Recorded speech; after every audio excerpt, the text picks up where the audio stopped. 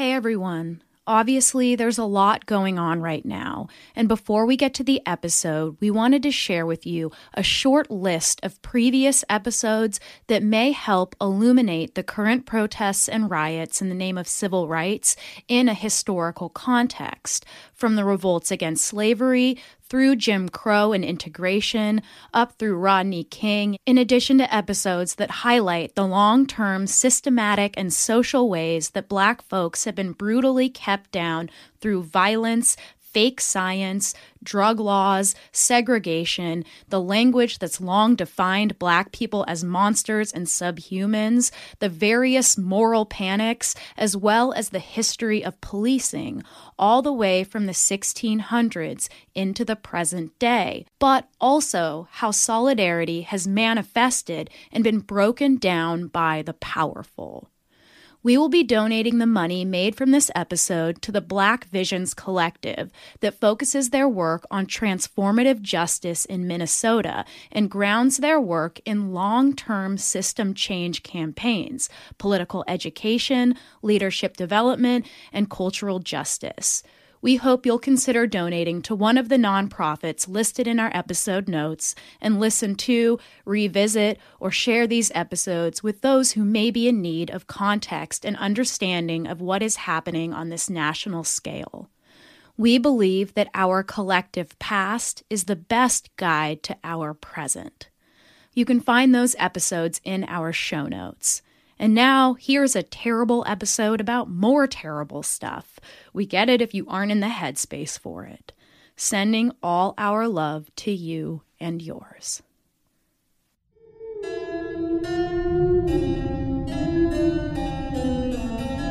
This is American Hysteria's Aftershock, where I share with you a story that didn't make it into the main episode. I'm your host, Chelsea Weber-Smith, and today we're talking about Gamergate. Before it had a name, it was nothing but trying to get me to kill myself, trying to get people to hurt me, going after my family. Gamergate will always be that to me. Making the same accusation everybody makes towards any successful woman, that clearly she got to where she is because she had sex with someone. If you haven't heard of the online video game scandal called Gamergate, consider yourself lucky. But you're not lucky anymore, are you? Gamergate was a surprisingly widespread conspiracy theory about, you guessed it, the liberal feminist infiltration of the male-dominated video game industry, or what I like to call the man cave of America. Really quick, don't get me wrong here, we at American Hysteria love our gamers, but the only video game I've played in the past 5 years was some horror movie video game that my entire family watched me play, including my granny. We're only talking about a small faction of extreme misogynistic gamers today. And just so you know, it's gonna get really rough. Gamergate was also the nickname given to the extreme harassment campaign full of violent and disturbing threats that was mounted in response to a boogeyman myth of women who used sex to get ahead in the gaming community. The hashtag Gamergate was used by the perpetrators, who have been called Gamergaters, and initially organized through anonymous profiles on sites like 4chan, Reddit, and Twitter. Those who support the actions taken by those Gamergaters claim that they've been a part of a movement, though there is no cohesive ideology to this group, and there's no credible evidence to support this conspiracy. But yes, women are writing about video games from a feminist perspective, making up a pretty tiny voice in a sea of computer dudes. The harassment originally targeted Zoe Quinn, who identifies as non-binary and uses they-them pronouns, as I will today. They are a 27-year-old independent video game developer who created the unorthodox Depression Quest, a game that launched in February of 2013. a simple text-based game based on Quinn and co-writer Patrick Lindsay's own experiences with mental illness, Depression Quest may not sound like a super fun idea for a video game, but it was also a pretty innocuous creation to add to the hyper-violent canon of modern video games, and as we learned about in our men's rights episode around male depression, it was something that the very men who would go on to rage so hard about could probably have used. The game functions sort of like a choose-your-own-adventure book, as the player is presented with a prompt and a series of choices that determine how the story unfolds. However, to demonstrate the sometimes debilitating effects of depression, some of the choices are crossed out and unavailable to the player. For example, when a character in the story prompts you with the phrase, "What's wrong?" the option to confide in her honestly is crossed out, and instead the player must choose from the less desirable options, such as insist that nothing is wrong and change the subject. Zoe Quinn and Patrick Lindsay were fully aware that Depression Quest lacked the traditional entertainment associated with video games, but they were hopeful that it could be educational and even open up a dialogue about living with depression. Following the initial release of Depression Quest, the game was generally received positively by video game critics, who understood and embraced what Zoe and Patrick were trying to do. However, for Zoe, the backlash began almost immediately. Initially, online criticism of the game was limited to negative reviews on blogs and forums by gamers who felt that Depression Quest was undeserving of the positive hype surrounding it. Others felt that the reception was indicative of a changing landscape in the video game industry and online spaces, where traditional combat and skill-centered games would be replaced by thoughtful but unentertaining games, addressing serious topics, social justice, full of PC language, and packed full of lessons and morals. It took 30 years, but the world of political correctness has finally set its sights on video games. The Gamergate controversy began earlier this year, and one of the big concerns, misogyny and war against women in video game culture.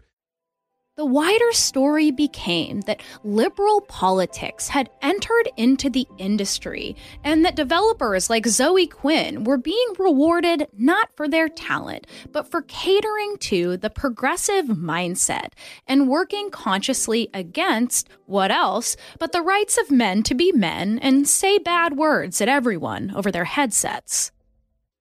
First, it was jokes, memes, comments, and rants on internet forums, the typical stuff, almost all from behind that safe veil of anonymous usernames. But soon, the posts grew increasingly violent, full of death threats and assault threats and rape threats so vile that I want to protect you, dear listener. But just know that whatever I share here, the more extreme examples are far worse. As the backlash persisted, fans of Depression Quest and members of the gamer community at large defended Zoe Quinn and posted supportive messages. Zoe was undeterred and mostly able to ignore the troubling backlash, and they soldiered on working to secure a wider release for Depression Quest on the popular gaming platform Steam. The game was released in August 2014, where it was packaged as a pay-what-you-want game, with proceeds going to the National Suicide Prevention Hotline. The spark that would ignite Gamergate into a full-blown offensive would happen just 5 days later. On August 16th, 2014, a very long blog entry titled The Zoe Post was first published online. It was written by Zoe's ex-boyfriend, Aaron Joney, featuring screenshots of texts and instant message conversations between them over the course of their 7-month relationship, in which they broke up several times. Written in multiple acts, the Zoe post was intended, according to Joni, who was subsequently interviewed by BuzzFeed, to be a call-out post detailing Zoe's behavior in their relationship, which Joni characterized as emotionally manipulative and abusive. Additionally, the post seemed to call out what Joni perceived as an unethical relationship between progressive, social justice-oriented video game designers and the media. Joni insisted that he had little interest in video games, and this particular issue only arose as a byproduct of Zoe's alleged infidelity during their relationship. I read almost the whole thing, and to be fair, it sounded like a bad relationship, and perhaps some of what Joni wrote about Zoe was true. A picture of the kind of relationship many of us have regrettably had. But most of these alleged offenses amounted to cheating and lying, an experience that, of course, sucks. Along with alleging that Zoe had cheated on him multiple times with multiple men during their on and off relationship, Joni's post appeared to imply that during this time, Zoe had slept with video game journalist Nathan Grayson in exchange for a positive review of Depression Quest. Joni later stated that he hadn't intended to allege this, and it had come from a misunderstanding because of a typo in his blog. While Zoe and Nathan Grayson were briefly in a relationship, it didn't happen until after the positive review of Depression Quest. Nonetheless, Joni asserted that Zoe may have used friendly, if not sexual, connections to journalists to increase positive media coverage of Depression Quest, a game that Joni later described as good and novel and deserving of the critical praise it received. On a broader scale, Joni insisted that there is a pattern of nepotism in the gaming industry, particularly between game designers and journalists, which leads to games centered around issues of social justice and progressive politics being covered favorably in the press, despite the fact that they may not be well received by the general gaming public. But critics disagreeing with the general public is pretty much a hallmark of every kind of art. Joni later admitted that he had been in communication in an advisory capacity with other proponents of Gamergate, though with the intention of being a whistleblower and without condoning personal attacks or threats of violence. But at the same time, he also claimed that he estimated the likelihood of harassment at 80%. He said that while he regretted this, he did not regret the original blog post. Soon after the post had been published, Zoe's Wikipedia profile was edited to have a time of death, and that time of death said soon. And when Zoe's friend edited it back, just moments later, it was changed to died October 13th, 2014, that very day. The same month that Depression Quest was released on Steam and the Zoe post was published online, Zoe became the victim of what we know as doxing, internet slang for document tracing, where personal information is hacked and made public. In Zoe's case, it was their phone number, email address, home address, and then nude photos. Quinn had to first change their phone number and then was forced to leave their home after death and rape threats would not stop, and people claimed to be waiting outside their residence. Soon the threats spread to family and friends. This is a quote from Zoe. The internet spent the last month spreading my personal information around, sending me threats, hacking anyone suspected of being friends with me, calling my dad and telling him I'm a whore, sending nude photos of me to my colleagues, and basically giving me the burn the witch treatment. Meanwhile, individuals in the gaming industry, including many, many men, widely condemned these attacks against Zoe, as did video game fans and members of the general public, as expressed on social media. Many of those who defended Zoe were also subjected to harassment and, in extreme cases, doxing. You ever notice how finding time and energy to do the most basic human necessity, eat literal food, has become just another exhausting task jammed into our increasingly inhuman schedules? Well, your spring can be a little more stress-free with Factor. Factor will provide you with delicious, never-frozen, ready-to-eat gourmet meals that are chef-crafted, dietitian-approved, and ready to eat in just 2 minutes.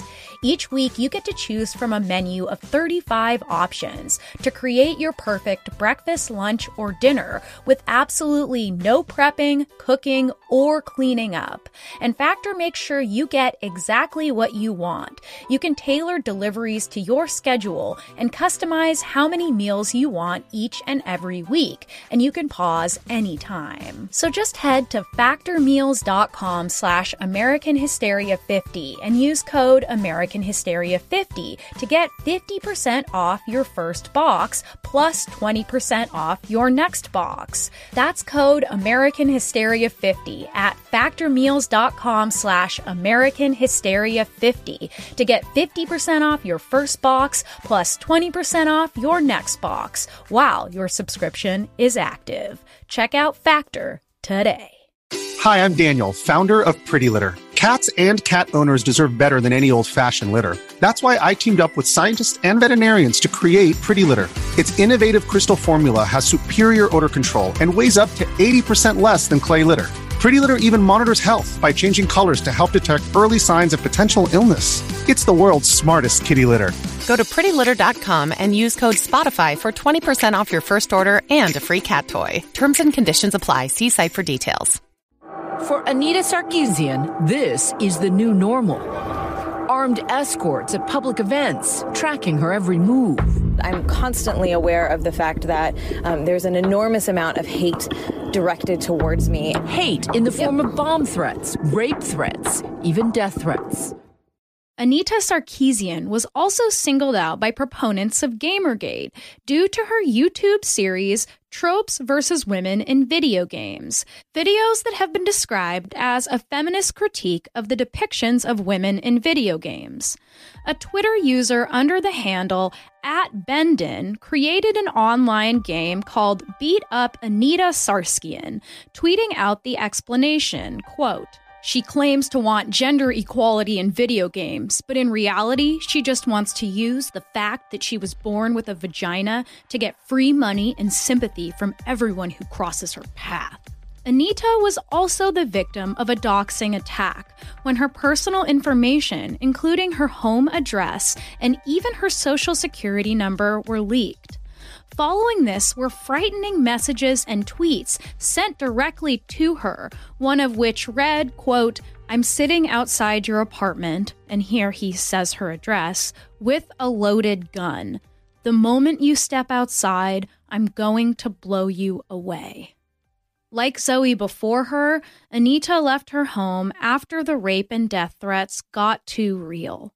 In October of 2014, she was also forced to cancel a scheduled appearance at Utah State University after the school received multiple anonymous threats of violence, one of which directly referenced the Gamergate campaign, and one that threatened a mass shooting motivated by anti-feminism. An FBI investigation into the threats failed to identify those behind them. Though the harassment gradually waned, the Gamergate subreddit continues to host discussions about the influence of social justice in the video game industry. Efforts have also been made to curtail online harassment, and nonprofit organizations like the Online Abuse Prevention Initiative and the Crash Override Network have been formed to help those who've experienced this level of harassment and to connect them with the appropriate law enforcement channels if it becomes necessary. Despite the lack of evidence that the video game press is in bed with feminists, the Gamergate supporters who have distanced themselves from the harassment campaign have continued to call for a more ethical gamer press, which is their right. They claim that the press coverage of Gamergate has been one-sided and that the mainstream media has failed to look past the harassment at what Gamergaters feel is legitimate criticism. Some Gamergate supporters have claimed that they themselves have been victims of harassment because of their beliefs.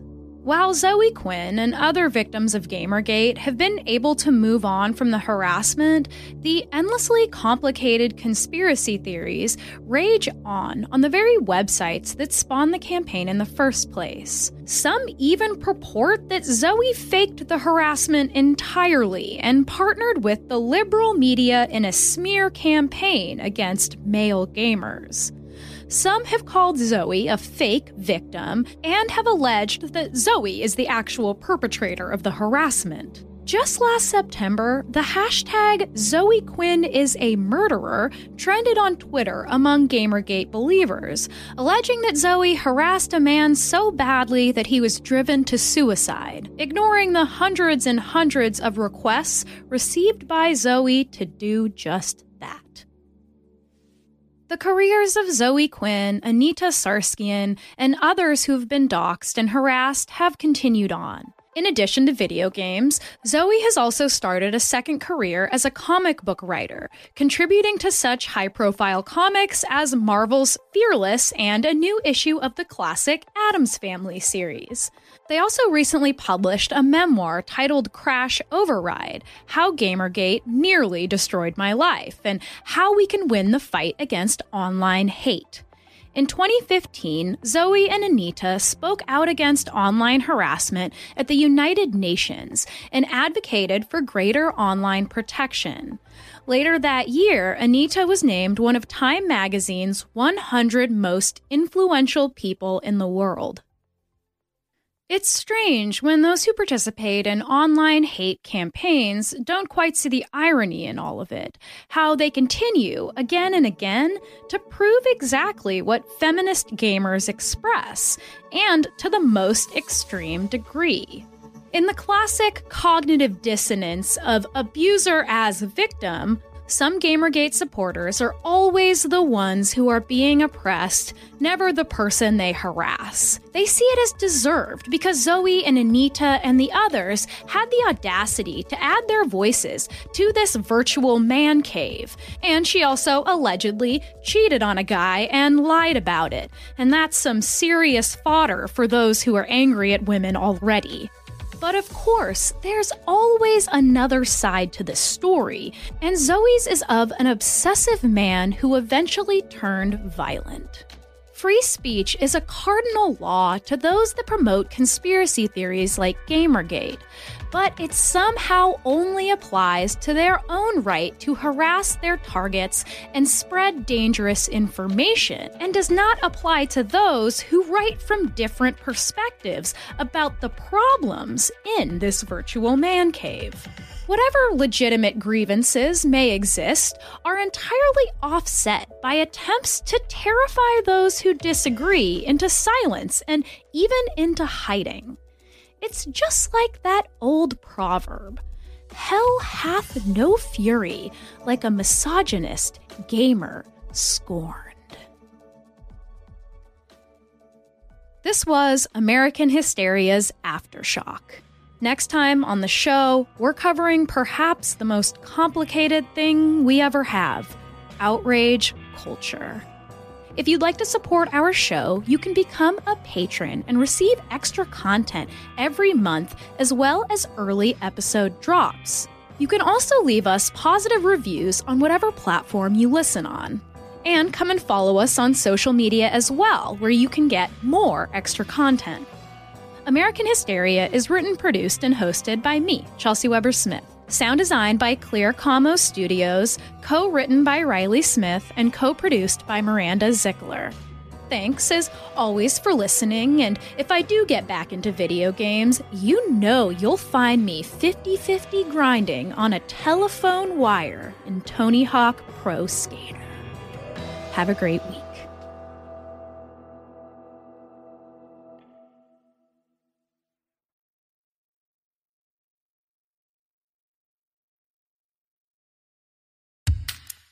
Friends, hello. I'm Mike Rugnetta, the host of Never Post, a new and independent news podcast about and for the internet. In addition to bringing you the latest in current events, we try to figure out why the internet, and the world because of the internet, is the way it is. How did influencers destroy tween fashion? What is posting disease, and how do you ensure you don't catch it? From what device must one send important emails? We talk about what's going on online and ask together why. Why are we like this? Find Never Post wherever you get your podcasts.